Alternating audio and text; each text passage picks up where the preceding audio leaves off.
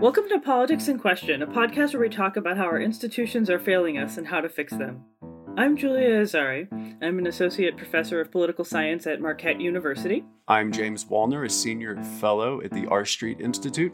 And I'm Lee Drutman, a senior fellow at New America. So, today we're tackling a topic that's both timely and likely to have lasting repercussions: the future of the Republican Party and the relationship between the center-right and the far-right in the American context. We have a great guest to help us with this, Dr. Rachel Bloom.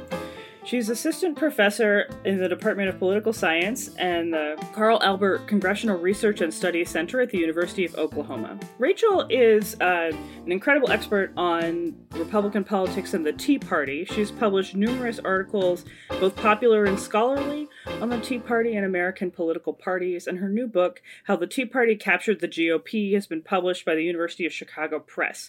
Welcome, Rachel, and thanks so much for joining us. Thanks for having me. So, we're going to start actually in kind of an unusual way.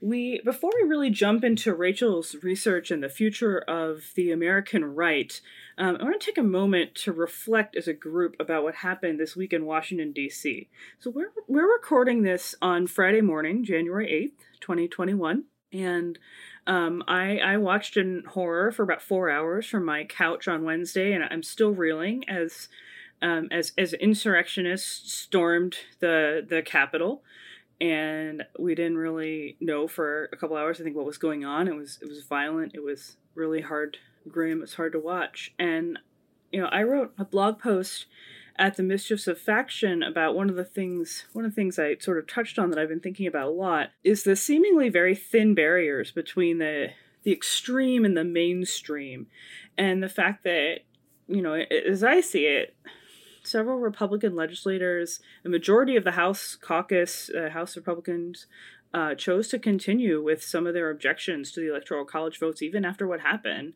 So I'm going to get everyone's perspective on this and have a little conversation. And I want to start with you, Lee. You live in the Capitol. What's your perspective?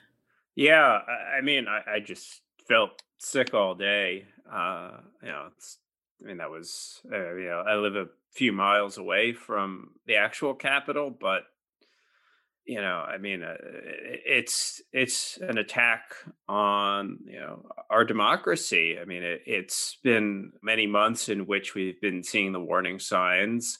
I wish I could say I was surprised, but I'm angry that this happened. I'm still feeling the sort of just physical shock of it, kind of just physical stress of this happening. And, I think it is a moment for tremendous reflection. And I really do hope that it's a turning point in which we recognize the threat that has been at the center of our politics for what it is. And we find a way to marginalize it and keep it away from the centers of power in our system of government. Yeah, Julia, like you, I spent most of the day and night watching this unfold, and like Lee, I'm still sick. I'm saddened. It was a horrific event. There is no other way to put it. I lived up until very recently, not even a mile from the Capitol. I worked in the Capitol. I met my wife in the Capitol. I spent most of my adult professional life in the Senate. And my kids were raised visiting me there. And to see in addition to the people I still know who work there, both members and staff, and worrying about them and making sure that they're safe, to see just the blatant disregard and disrespect for people and for institutions and for our democracy is something that is very, very concerning to me. And as you know, we've talked a lot about this in the past, and I agree. I think after the storming the Capitol happened, to still push forward with objections is an interesting strategy. But I do think there is a distinction between political conflict and resolving our disagreements via politics and resolving our disagreements via violence. And it's an important distinction. And violence, in my opinion, doesn't grow out of really intense political conflict. It's not inevitable that intense political conflict becomes violent. It's when people make a choice. They opt for violence and they leave the world of politics behind. And that's what's really scary to me, is to see how many people and how quickly that can happen. And I think it really underscores a lot of, our mission on this podcast, our mission in our separate professional lives. And also, I think something that is near and dear to all of our hearts, which is the health and the integrity of our institutions, because you cannot resolve your disagreements via politics unless you have institutions in which to do so. It's very, very important. And yesterday, not yesterday, but this week was very, very concerning, and it was very saddening. Yeah, I think that's really right. And you've both raised distinctions that I think are important to some of our conversation today about the difference between violence and politics, and the difference between the kind of margins and what's acceptable in mainstream political discourse. I think those are both important distinctions. I think they're related. I think they're a little bit different. Rachel, do you want to jump in on this? I know you write a little bit in your book about how you also are, were once a longtime resident of Washington, D.C. Yeah, I lived in or around D.C. for about 10 years. So I had a similar initial reaction to Lee and James. It felt personal almost. I'd been in those buildings so many times. I obviously study what I study because I have some sort of deep affinity for American institutions. So it was painful to watch those buildings being desecrated. But my other reaction was, I guess, the opposite of surprise. I don't know how we could have not seen this coming. Trump has clearly sanctioned events like this throughout his presidency, and we have seen an uptick in white supremacist terrorism. So in that way, this isn't much of a surprise. And I know a lot of people have noted that the organizing that went into this is not much of a surprise. We could find it online at sites like Parler. And in another way, following the Tea Party for, again, the better part of a decade, I'd seen this organizing happening. And it wasn't completely clear if it was ever going to translate into action, but it really wasn't uncommon for Tea Partiers to be rallying behind this 1776 cry, talking about what they called a legal insurrection, forming militias, all the kind of stuff that borders right on the edge of armed white nationalism. This has been brewing for quite a while. This is another element of the kinds of questions that people have been asking over the last couple of days in terms of, the shock and surprise and seeming kind of lack of preparation. And yet, I also have friends who kind of study like online fandom communities and things, and they said, this is quite evident. People who study militias, and then, Rachel, you probably could trace this back even further. And it is really interesting not to overly intellectualize, but I guess that's what we're here to do, to think about how once again we sort of go back to this very kind of thin barrier between what we might understand as mainstream conservative or mainstream Republican politics and what you describe, which is sort of party factions and using political institutions to pursue your preferred ends. And then on the other hand, this sort of, violence and disorder and violation of these kinds of civically sacred institutions. I mean, I think a lot of people felt that way watching, smoke over the Capitol and just the disorder, and now the things that are coming out now about people urinating and, on the Capitol. And it just feels like such a sort of violation of the national trust. And, that is somehow traceable to these more mainstream and more, as James, as you would, I think, probably put it, political kinds of methods. And I think that's really the challenge that we're tasked with talking about today, and that I think all of us have really thought about in our work.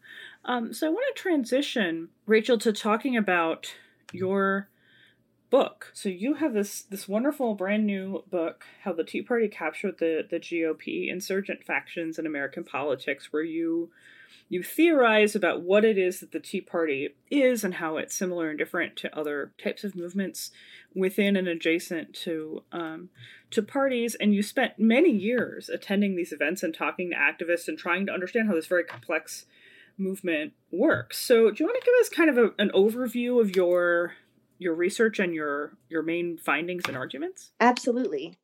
So, as you pointed out, my research did start with a lot of participant observation. When I first decided I wanted to work on the Tea Party, it was a paper in a class. And I just drove down to Southwest Virginia and interviewed about 11 Tea Partiers. And I was connected with them through their group leader, who I had some vague connection to or ability to communicate with, because of my previous, I guess, association with the Republican Party in Virginia. I went to a very conservative college in the state, so I had some connections still at that point. And that set of interviews allowed me to keep doing interviews. So they thought I was all right, and they recommended me to other people, and I started attending events. And initially, I didn't think it was going to be as big as it was. So I was doing these interviews starting in 2011, 2012, which is a couple of years after the Tea Party really kicked off. But I think now, about when the Tea Party went from becoming a social movement to acting more like a faction within a party. During these interviews, the respondents did talk a little bit about Obama and a little bit about the Affordable Care Act, which are the things we all thought they were mad about, and they were, but they had a lot more to say about the Republican Party. And even though most of these Tea Party activists had been active in the Republican Party as well for most of their lifetimes, they were, largely retired Republicans, and we might count them as establishment even, they saw the establishment Republican Party as different from them, really as their target. They were out to get what they called rhinos, Republicans in name only.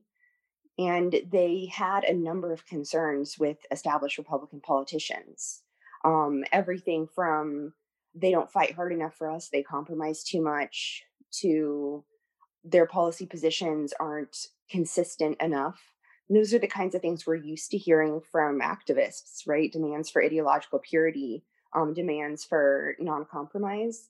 But the thing that was different about the Tea Partiers, beyond the fact that they were half mad at the Democrats and half mad at their own party, was their procedural radicalism. So something that did not make a lot of sense to me was, at least at the very beginning, these people I was interviewing in Southwest Virginia, they were organizing in a primary against a Republican. Some of them were even supporting a different party's candidacy.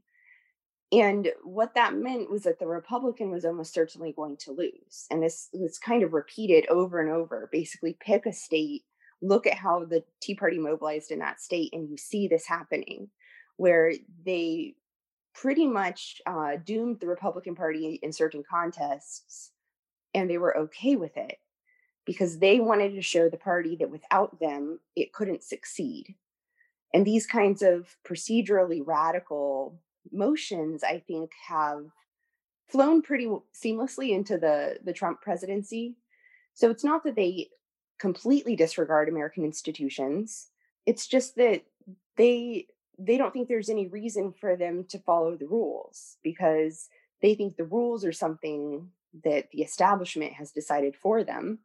And there just is no version of the Constitution to them that tells them that they need to back off, or that they can't challenge party power in any and all ways. So I'm going to hand this off to Lee in a second, but just as a follow-up, when we're talking about the rules there, we're kind of talking about the unwritten rules of party politics, right? Yes, the norms. And even beyond that, the unwritten rules of American institutions. Right. That's interesting. Lee, I know you wanted to really get into some party structure stuff here. Yeah. So I really, really enjoyed this book. A lot of really thought-provoking analysis about the structure of the U.S. party system, which is something I obviously think about a lot. So, a few things that I just want to pull out of the book and kind of get you to riff on a little bit, Rachel.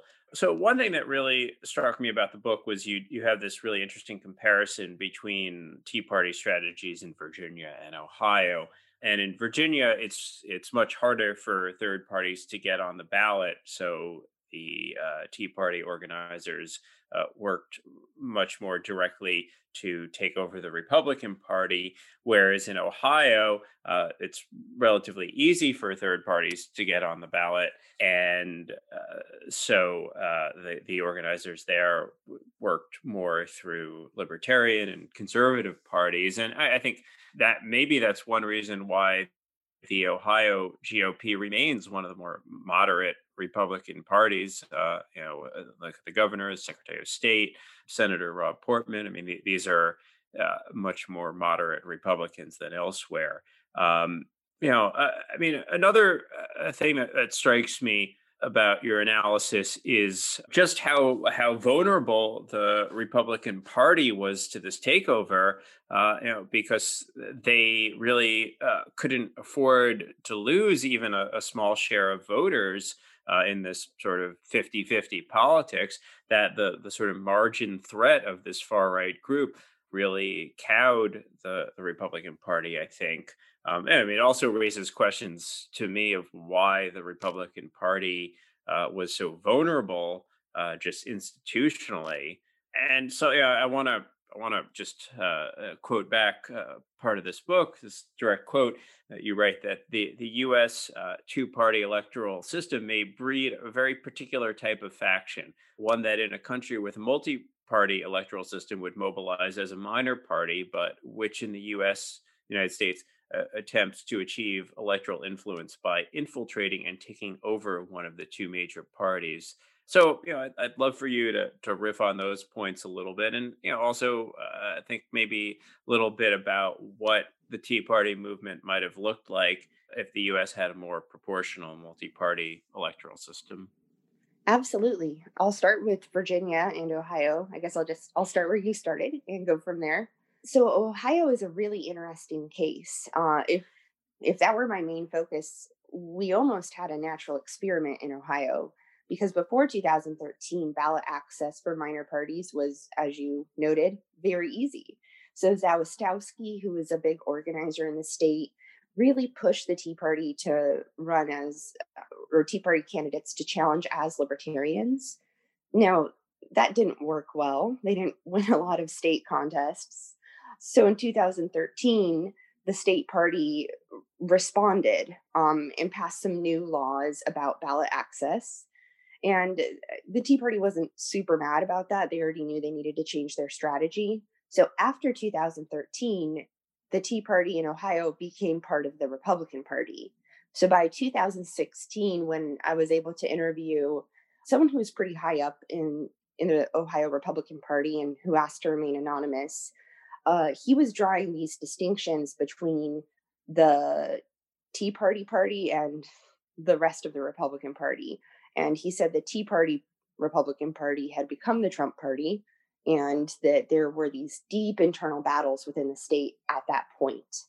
And that's when it starts to look a little bit more like the Republican Party in Virginia. The big difference here, and I didn't really get into this in the book, is just who's in power. In Ohio, Republicans control a supermajority in the state House and the state Senate.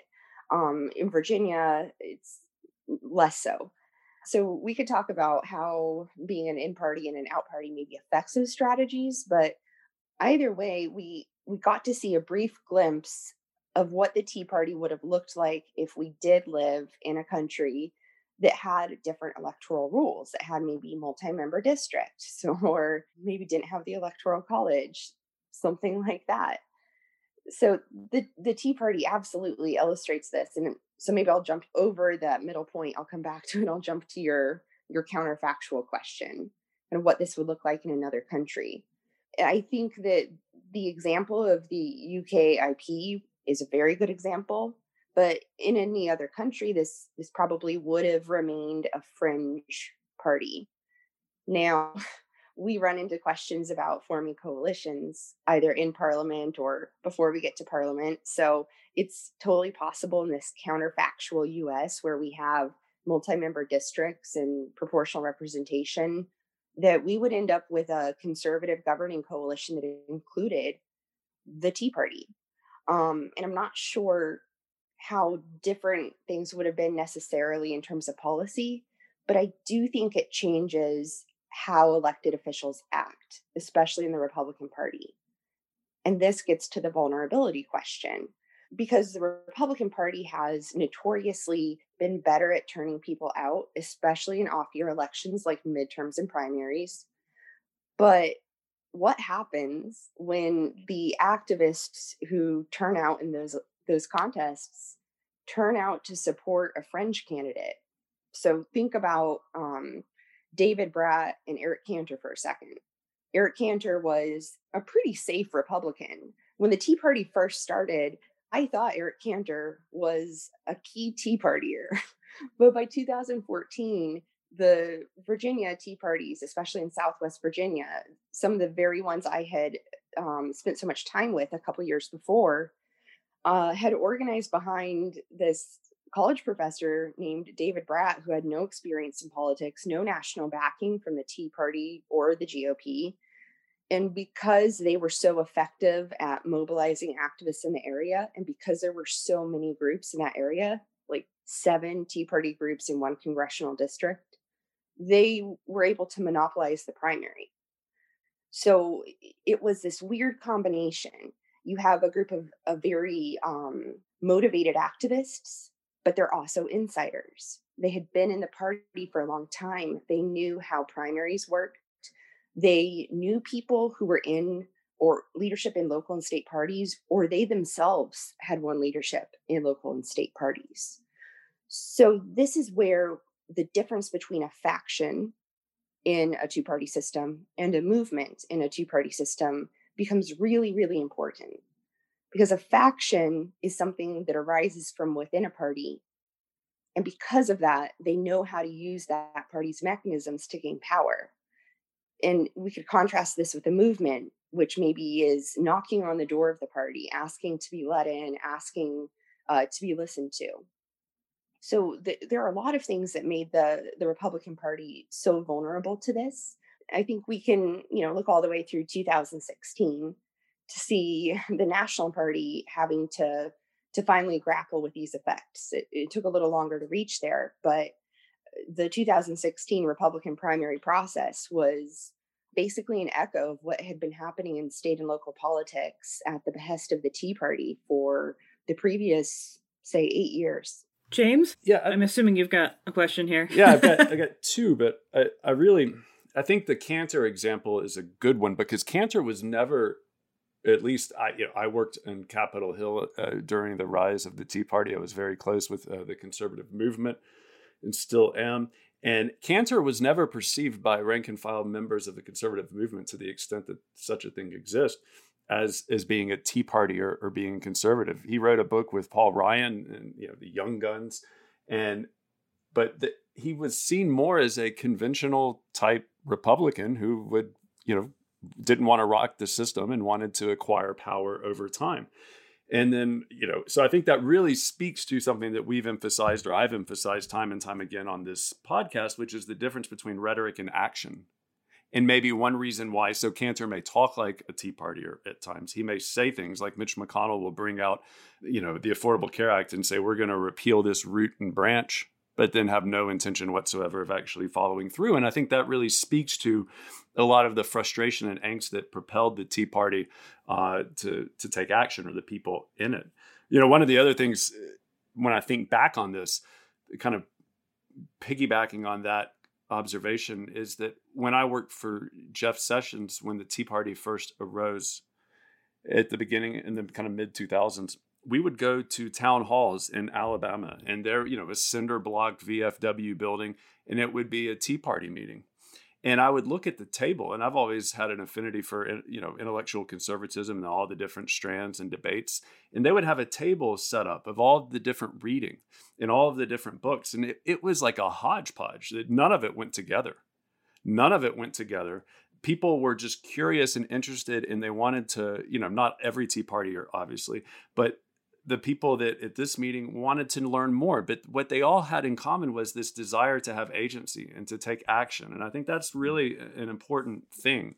I like this topic because it really emphasizes the problem with our current scholarship with how we see partisan competition and polarization. There's actually quite a lot of overlap between the parties. You see the $2,000 checks in the debate over that, trade, immigration, all of the issues that were really animating to a lot of the Tea Party are also issues that divide the Democratic Party as well. Our parties aren't as central. And then one other theme before I get to my question, which I think is important, is the movement of conservatives. Although I'm not sure there's been a movement, but a movement of conservatives. If you think back to the mid-20th century classic James Burnham Congress in the American tradition, and conservatives used to champion the idea of the Congress. But increasingly today, conservatives champion the idea of the presidency. I mean, you can go back to Reagan. But if you look how quickly many elements in the Tea Party moved very, very quickly to rally behind this strong unilateral president after just condemning the president, a strong unilateral president under both George W. Bush and also Barack Obama. And I would note the continued silence of many parts of the conservative movement with regard to what happened on Capitol Hill this week. If that was a Black Lives Movement protest, I have no doubt in my mind the outrage would be skyrocketing. And that's concerning to me. And I think that really underscores this view of politics as a means to an end, as a production process. Something I've also talked about. But I've just two questions. And so thank you for humoring me here. But one, my first question is it really, you mentioned procedural radicalism. And I guess my first question is it really radical? But, or is it rational to follow the rules to try to win? Because, maybe they're norms, but we talk a lot about norm breaking, but norm creation is just as important and just as legitimate. And from my perspective, what Tea Partiers were doing were following the rules to try to primary opponents, to try to take over the party machinery so that the Republican Party would reflect what they thought it should reflect or what they wanted to have done in policy. And then the next question is this really new? I mean, we can go back to Goldwater and the effort to defeat Rockefeller. And this also speaks to the rational side of things because, yes, Goldwater lost, but that struggle really reshaped the Republican Party. And ultimately, as George Will famously has said, led to kind of Reagan. It was one of the many things that led to Reagan. If you think about Congress, for instance, there's always been alternative power structures because, conservatives in the House and Senate in the 1970s, I used to run the Senate Steering Committee, which was started back then. The RSC, the Freedom Caucus, is the latest manifestation of this. The idea is that the committees are not necessarily reflective of their views, and the party system isn't working for them per se. So therefore, they want to remain in it, but they want to have this additional layer of organization to try to ensure that the Republican Party is actually kind of behaving in their opinion. And I think this really gets to what I really like about this book is that the Tea Party has been, and conservatism generally speaking has been for the longest time up until recently, more focused on Republicans than it has been on Democrats because it sees the Republican Party as a venue that it can take action in, and that winning in that venue is necessary before then moving on to the other venue. And and I'll defer to Lee and you on this. I mean, maybe that's because we don't have our two-party system's too entrenched now, and we can't have a more fluid system where other parties may rise, and so they have no other choice. But I just threw a lot at you, but what do you think about that? Well, you said so many interesting things, and there were several points where I was like, oh yeah, let's talk about their readings, which, if we want to come back to that, I also have a lot of thoughts about their readings. It was a fascinating hodgepodge. But the questions about their strategy and whether it's anything new, those are things that I continue to wrestle with. So you're right, at least up until, so I'll back up. If we take what happened on Wednesday as an extension of this kind of fringe extremism or the alt-right or whatever, if we think there's a connection between that and the Tea Party, then now we really have moved to procedural radicalism, or we've thrown out procedures entirely. But most of what the Tea Party did, of course, was within the rules. What made it somewhat radical was that no one was using the rules that way. And something that the last 4 to 8 years have shown us is that these norms that we have, that we just assume everyone will follow, aren't actually norms. They're expectations of some people from a certain time, and they increasingly don't hold.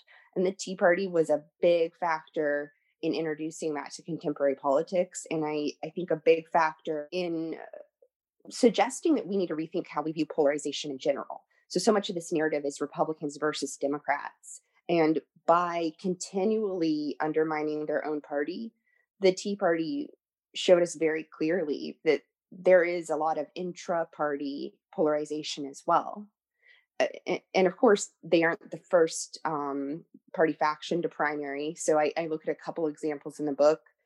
The Christian right used that mechanism to some extent, although, as you point out, they pretty quickly jumped on board to use the Republican Party as a vehicle to power. Goldwater supporters did this to some extent as well.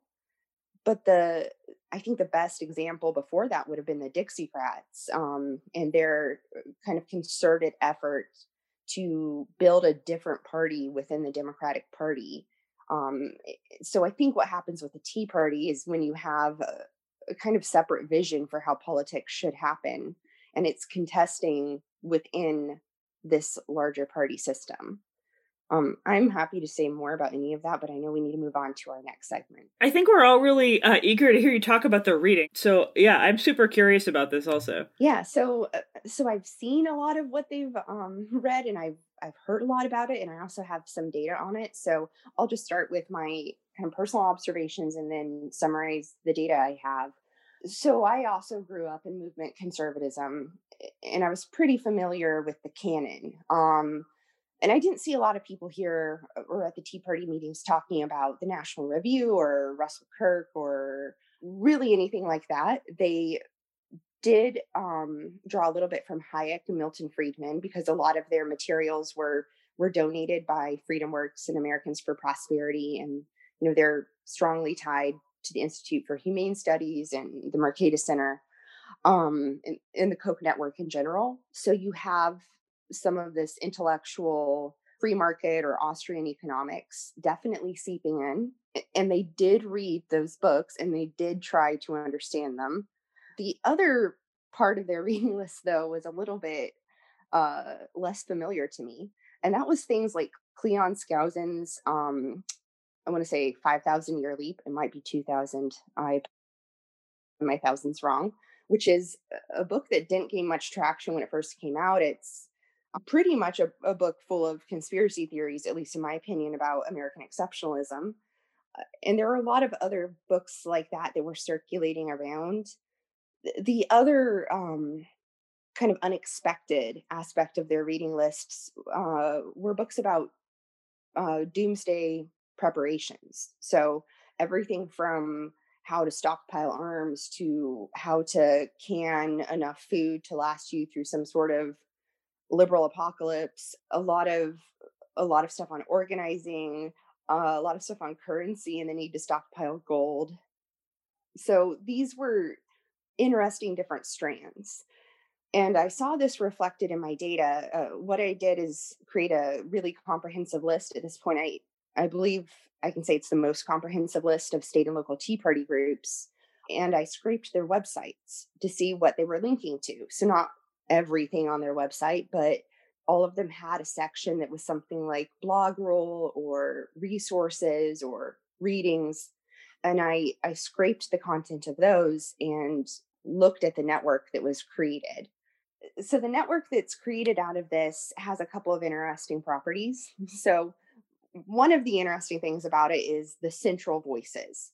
So Tea Party Patriots, Freedom Works, and Americans for Prosperity, as well as Glenn Beck's 912 Project, were really, really key voices to the Tea Party. So anything they magnified was reaching a lot of people. They were the most linked to resources out of the entire network of Tea Parties. Beyond that, you saw them looking a little bit to traditional conservative places like the Heritage Foundation or Town Hall, a little bit towards Cato, a little bit towards Fox, but more towards places like Breitbart, or what we would now consider maybe the alternative news apparatus. But since the publication of the book, I've been preparing these data for public release. And so I've really been going back through and trying to gather additional information on all of the resources that they linked to, not just the most prominent ones. So I've been looking at all of these books and all of the different organizations they were aligned with. And as I've been coding these, I've noticed several more themes jump out. So many of their resources were about climate change. They were very, very frightened of UN's Agenda 21, which they were afraid would lead to one world government. There were a lot of resources about Islam and fears of Islamic law being imposed in the United States. A lot of stuff about immigration. A lot of books about Common Core or education in general. Some books about American exceptionalism from a Christian point of view. And then in general, just a lot of, and this isn't books so much, but a lot of organizing around militias, border patrols, and what they called legal insurrections, which was less of a reading list and more of a kind of online chat community, which we've really seen spread out. I think those are all excellent observations, and they very much align with my experience as well. I think what's really interesting about this is that the Tea Party, in an interesting way, highlights the kind of failures of conventional scholarship when it comes to American politics. But what's also interesting is that this hodgepodge nature, the motley nature of the Tea Party, kind of the influences that go into it, and where people are grasping for different information or for different interests, really, I think, also highlights how bankrupt intellectual conservatism is today as well. And it highlights how intellectual conservatism has become just another ideology, the flip side of the coin to the ideology that they would attribute to progressivism as well. And that it's a kind of all-encompassing worldview versus more of this, and I wrote a piece about this shortly after Christmas, instead of like a disposition, instead of something that can accommodate lots of different viewpoints. And at the end of the day, what's interesting to me about intellectual conservatism is that it no longer, the answers of intellectual conservatism from the 1980s no longer, not many of them are not satisfying. They don't explain the world. They don't help people understand. And this really reflects, I think, the fact that the theoretical basis of conservatism in America has not been updated in a very long time. And I think the Tea Party, the nature of their interest in their reading really suggests that and really highlights that. So, okay, this is really interesting. Now I've got all this stuff to think about, but I want to move us into our final segment, which is talking a little bit about where we're going from here and what the conservative movement and the Republican Party look like going forward. And I want to use this opportunity to sort of pick up on an observation that I have been thinking about for a long time. I wrote a little bit about this for my APSA paper back in September, and I really picked up on in your book, Rachel, which is this very fuzzy distinction between the establishment and non-establishment Republicans. And I have questions for, probably for another podcast about whether this dynamic is distinct to Republicans. But the way I had observed this dynamic on my own was kind of temporal, was this idea which we kind of touched on, where you have someone who will come in to Congress or to politics in some way and be very, very conservative, and that has a kind of anti-establishment edge, and then that person becomes establishment and is challenged by the kind of next most anti-establishment person. And I had been thinking of it as like, I don't want to say linear, but kind of something that unfolds in time. But Rachel, I really started thinking about it because at one point in your book, fairly early on, you refer to Sarah Palin as a non-establishment Republican, and also Rand Paul, who is a senator. And I totally see why. I'm not challenging your categorization. I think what you're getting at is something really interesting in American politics, where those kinds of people can be very establishment, former vice presidential candidate, sitting senator, and also be non-establishment figures. But then later on in the book, I think you actually refer to Palin as establishment. So it really pushed, my thinking on that distinction. And I'm curious kind of where you see that maybe going after Trump leaves office, given everything that's happened. Yeah, I'm glad you brought this up. And it reminds me of something James was saying earlier about, say, Eric Cantor and the difference between rhetoric and action. Because the first group of elected officials who claimed the mantle of the Tea Party, the original Tea Party caucus, uh, they were they were not people who were brought into Congress in the wave of 2010. They were already in Congress. They were people who had experience in the system. So, in a way, we would say Michelle Bachmann, for example, was establishment, and they were just trying to kind of ride that energy. And of course, that caucus collapses and morphs, and that's a whole other topic. But something I was grappling with in the entire book was where that line is and whether it's even a useful distinction.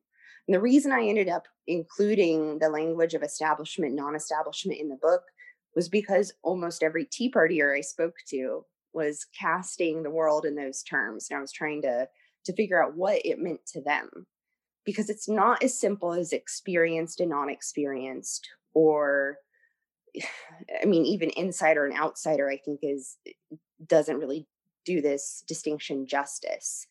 But it does seem to be fluid. And I think Sarah Palin is a good example of this, because when she emerged on the political scene with John McCain in 2008, she's the vice president, or vice presidential candidate on one of the two major parties' tickets, which is potentially as establishment as you get.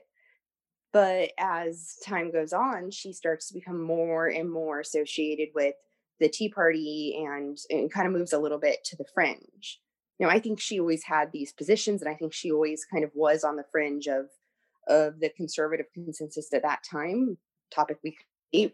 But the Tea Party had a very specific idea of what they meant by establishment. And it had less to do with how long you were in Washington, although they did love outsiders, they did love new candidates, and more to do with how much they perceived any given politician going along with the Republican consensus. So people like Rand Paul, he was mentioned to me multiple times by Tea Partiers as a non-establishment example, because he likes to at least verbalize his dissent. He gives lip service to libertarianism. He, at high profile junctures, sometimes at least takes positions that are different from the rest of his caucus. So Tea Partiers really like to point to him. But in the course of my interviews, because I did these over maybe 4 years, I got to see many candidates rise and fall in the estimation of Tea Partiers. Justin Amash, for a while, was considered, the darling of many of the people I spoke to.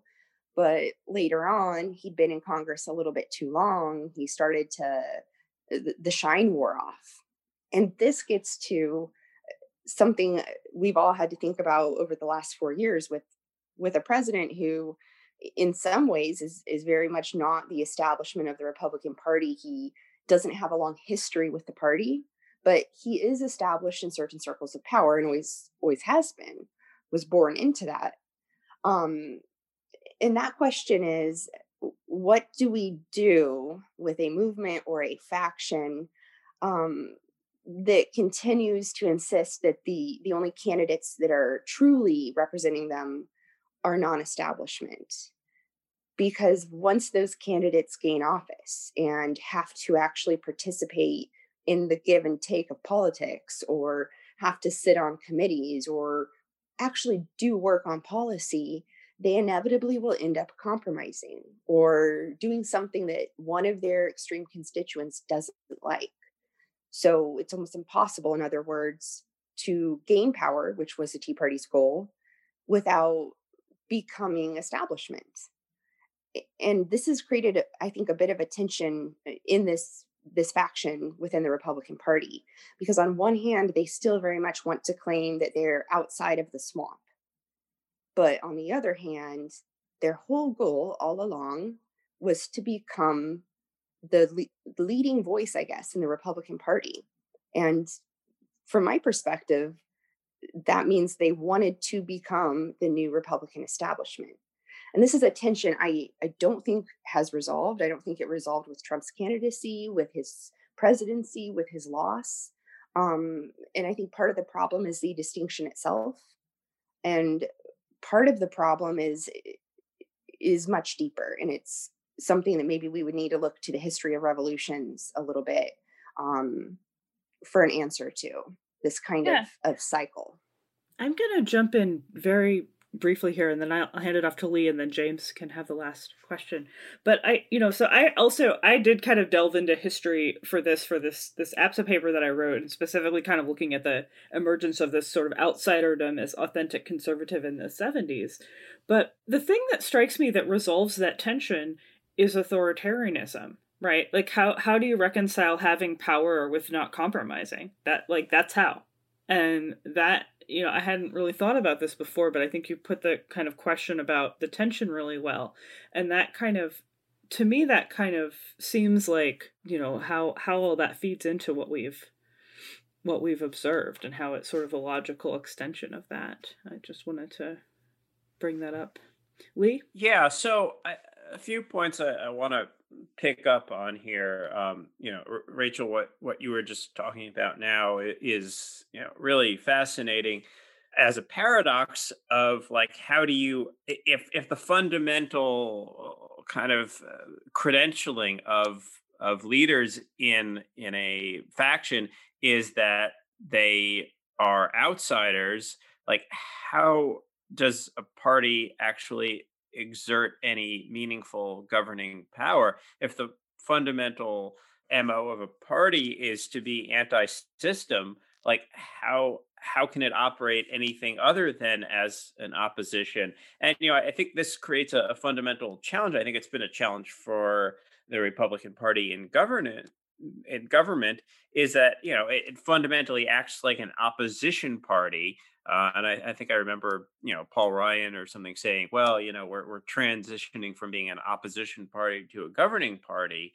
But like, an anti-system party is a real threat to democracy because you have to kind of believe in the system. And, I think what we're seeing, over the last few weeks and months culminating with this storming of the Capitol is a sense that what this extreme movement is against is the system. I mean, to desecrate the Capitol, to call yourselves a patriot while waving the Confederate flag, to call yourself a patriot while replacing a US flag with a Trump flag, I mean, that is fundamentally overthrowing the system. And that's not that's not a party that is really capable of participating in a democratic system. So on the one hand, it's just something that doesn't work. It's a contradiction. But there's another aspect to this too, which is what you kind of distinguish as a renegotiation versus a realignment, which is the idea that it's not the party package that changes, it's the emphasis. And you can have a party that cares more about immigration and law and order than economic and social issues, but and that could you could offer a governing program within that. But what I think is a challenge is how do you have a party that fundamentally is anti-system? And, I mean, in many ways, Trump himself, I mean, he didn't really show interest in governing; he just showed interest in fighting. So, I mean, I guess my question here is really about the future of the Republican Party. Now, on the one hand, you might say, well, okay, a renegotiation might be possible, and that maybe the issues change with that the Republican Party emphasizes. There's a little more focus on the traditional social and economic issues that makes it more appealing more broadly. But there's something I think quite emotional and deep about the identity of immigration and law and order issues, and the sort of sense of being revolutionaries against the system, which makes me feel like maybe the Republican Party is not redeemable. And or another thing that struck me in the book was that you talk about the Republican Party as a host, almost as if it's just the result of different factions taking it over. James, you talked about it as a vehicle, right? I mean, that really treats the party itself as just this sort of vessel. So I think my fundamental question here is the Republican Party redeemable in some way as like basically a pro democracy party that believes in peaceful transfer of power and legitimate elections, or do we need something else? I think it's possible, but you get to so many important tensions and questions about the system. There have been a lot of people who've observed that the Tea Party and Trump himself never really seemed to have any agenda besides being against everything. And I think to some extent that's true. And that is one way to cast it. But another way to cast it is that their agenda was to undermine the system. They have actively been trying to disable government, to say, government doesn't work. Look, we tore this bureaucracy apart. So now we're really making sure it doesn't work. There is some component of that. But if we get to this idea of what the Republican Party is, what the two parties in our system are, I think vehicle, host, all of those are accurate terms, because these two parties have had to act as catch-alls for the entire range of opinion within American politics, and it's impossible for them to give everyone an equal voice or anything close to it. And what happened within the Republican Party over the last decade or so was kind of a shift in the power players, that renegotiation of who was going to be leading things, of who needed to be listened to, of what issues were going to be at the forefront. And that, has had some serious consequences. But there's a flip side to it, which is that renegotiation was itself the result of a negotiation. And these negotiations are ongoing. So as the Republican Party confronts a moment of loss, we've almost immediately seen some key leaders step back. Now, I don't know if Mitch McConnell would have taken the stand he did on Wednesday and since if the 2 Senate seats in Georgia had gone to the Republicans. But it's interesting that in loss, a lot of Republicans who we've always maybe suspected weren't on the Trump train have become more vocal. So it's very possible that in the next 4 years, as the Republican Party constructs what maybe Seth Maskett would call a narrative of loss, that they will have to engage in these discussions and these compromises and these negotiations again. Otherwise, the only real solution would be if somehow we had enough will to modify the electoral system, maybe to eliminate the Electoral College and move towards a system of electoral rules that would enable these fringe elements to just act as their own parties. I see that as maybe less likely than some productive soul searching on the right. But I mean, time will tell. Yeah. I want to touch base on a couple of things and ask you kind of one last question. I think, at least on my part, that might help sum it up very well. But when I think about policy, I think about Baumgartner's work regarding Frank Baumgartner and the status quo, Schachtschneider, and the idea of changing the status quo and the things that it takes to do so and the conflict associated with doing so, and then efforts and opponents of the status quo are inherently fringe vis-a-vis the status quo. And I think that really underscores, at least in the congressional context, why the Tea Party is against everything. Increasingly, because of this distinction between rhetoric and action, Congress has become increasingly locked down because there's no opportunity for members to become out of alignment with their rhetoric and with their action and policy views. And it makes it harder for constituents to hold them accountable, both in primaries and in general elections. And now it's becoming locked down in direct response to concerns about casting votes vis-a-vis their opponents in primaries.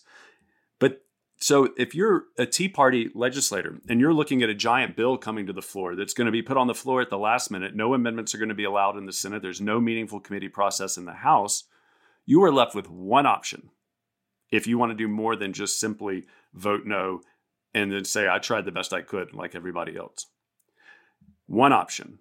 And that option is to blow up the process. And increasingly, that's what we've seen, I think, over the past, maybe not so much these days, but over the past like decade and a half, as Congress becomes more locked down, the people who are opposed to that process become more radical vis-a-vis kind of that process. And we saw this in the mid-20th century with liberals with regard to, and progressives with regard to civil rights and other issues. The entire Senate environment changed dramatically in a handful of years, but from the 50s to the 60s, I think much more dramatically than we've seen today, precisely because fringe elements came in, tried to change the status quo. The unwritten rules said you can't do that. Nobody liked them, and they did it anyway. And we're a better place for it today. And one other thing I want to point out is that the Tea Party is very diverse. Some are law and order people. Some are very much law and order people. Ron Johnson was one of the original Senate Conservative Fund senators that Jim DeMint backed. He's a law and order kind of guy. Others like Rand Paul and Mike Lee are not law and order people. Some are pro-immigration reform. Others are anti-immigration reform. It's a very diverse thing. And if you go back, the original Tea Party senator, for instance, in the modern era, or at least in the 21st century, was Pat Toomey. And when he challenged Arlen Specter in the 2004 Senate race, and the system, the establishment, whatever we want to call it and refer to that, ended up backing Specter. But Toomey came within like 10,000, 14,000 votes of defeating him. Pat Toomey and Mike Lee are very different senators. Pat Toomey and Ted Cruz are very different senators. But Pat Toomey also, incidentally, McConnell and other Republican leaders were trying to recruit former Governor Ridge, to run instead of Pat Toomey because they were afraid of Pat Toomey. They thought that he was a radical force. And so I think it shows you both the temporal element of how things can change over time, and then also the diversity within the party. But I guess coming to that, my last question is the Tea Party really the answer? And not just for the Republican Party, but for the entire system.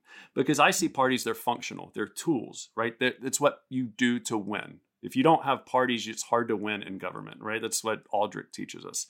And when you think about compromise, I don't know. I know a lot of people on the fringes on both the left and the right. And what I get from them, and it's not everybody, but what I get from them is that they don't want dictatorial control of government to rest in the hands of their representative. It's not that they're necessarily opposed to compromise. It's that they want to be able to see their claims being adjudicated. You saw this with Schumer when there was a shutdown shortly after Trump took office. There was a brief government shutdown. Schumer came out and said, we have over DACA and codifying it. Schumer came out and said, we have an agreement. The liberals were furious. Why? Because they didn't trust. He said, I fought as hard as I could. They don't know. They weren't in the room. They didn't see it. The process reconciles losers in a debate to the outcome. It reconciles people to take half a loaf. And when you no longer have that process and you're just said, this is the best we can do, and you're confronted with that compromise, and then while at the same time the rhetoric keeps level or even escalates, it creates a disconnect that is hard to reconcile. And I think with regard to, revolutions, they occur when the system loses its legitimacy. After the system has lost all legitimacy, that's when the revolution happens. And so therefore, when parties and institutions are no longer seen as venues, as tools by progressives in the mid-20th century, by conservatives in the late 20th, early 21st century, with regard to the Republican Party, when they're no longer seen as tools to help them win in institutions, that's, I think, when we're in trouble, is it not? And I think the energy, we may not all agree on the policy outcomes. Tea Partiers don't all agree on the policy outcomes. We may be offended by some of the policy things on the left and the right, but at the end of the day, I think a more robust system speaks to that system's legitimacy, and it speaks to the strength of our institutions. And so therefore, I guess my question is the Tea Party the answer then? Or what it represents? In a way, yes. And of course, let me clarify. So as I was thinking about the Tea Party and what it meant for it to be a faction, I kept returning to Federalist 10, where they're debating this idea of whether the United States was going to fall in the same way that Athens fell, when one faction took over and tried to place a strong man. And the answer was, well, we have an extended republic. We just have lots of space and lots of people, and what Madison calls this multiplicity and diversity of interests. And because of all these different interests, he said, it would be very difficult for a faction, either a minority or a majority of the whole, to pursue an interest that's antithetical to the good of the country. Now, a lot has changed. Communication has evolved technologically, and it's now completely possible for people to cooperate across this extended republic. And that's exactly, I think, what we saw happening on Parler and other sites that creates the work of a faction, even though it's a minority of the whole, on Wednesday to do something that's antithetical to the interests of the whole. And this is, again, I think, the paradox of the Tea Party. Because on one hand, the fact that a faction like the Tea Party can emerge in the system, can push the system to its limits, can question institutions, and although maybe the institutions are weakened by that, they're still standing. I think in a way that speaks to the strength of our institutions and the strength of maybe democratic pluralism. But on the other hand, the Tea Party itself has not really demonstrated these democratic impulses. So we were confronted with this question that Madison left, which is, if it's possible for members of a minority faction to coordinate and maybe to wield power that's outside or outsize their numerical influence, I guess, then maybe we're in a little bit of a different situation. And there really is no good theorizing on what happens in that situation. So this is, I think, a moment where we have to grapple with the limits of scholarship, yes, but maybe the limits of a lot of our theories about how politics functions and how intra-party or intra-coalitional disputes happen. And it's not entirely clear to me whether the Tea Party is going to end up being maybe a model going forward for other groups that feel somewhat unrepresented in their parties, or if the Tea Party is going to fundamentally break something or lead to the breaking of something that can't really be restored. Well, that is the note that we're going to end on for today. This has been another episode of Politics in Question. Thank you so much, Rachel Bloom, for joining us. Check out her book, How the Tea Party Captured the GOP, with the University of Chicago Press. And we will talk to you all next week. Thank you for listening to Politics in Question. This show is a joint production of New America and the R Street Institute, and our producers are Elena Soros, Shannon Lynch, and Jason Stewart. Theme music was composed by yours truly.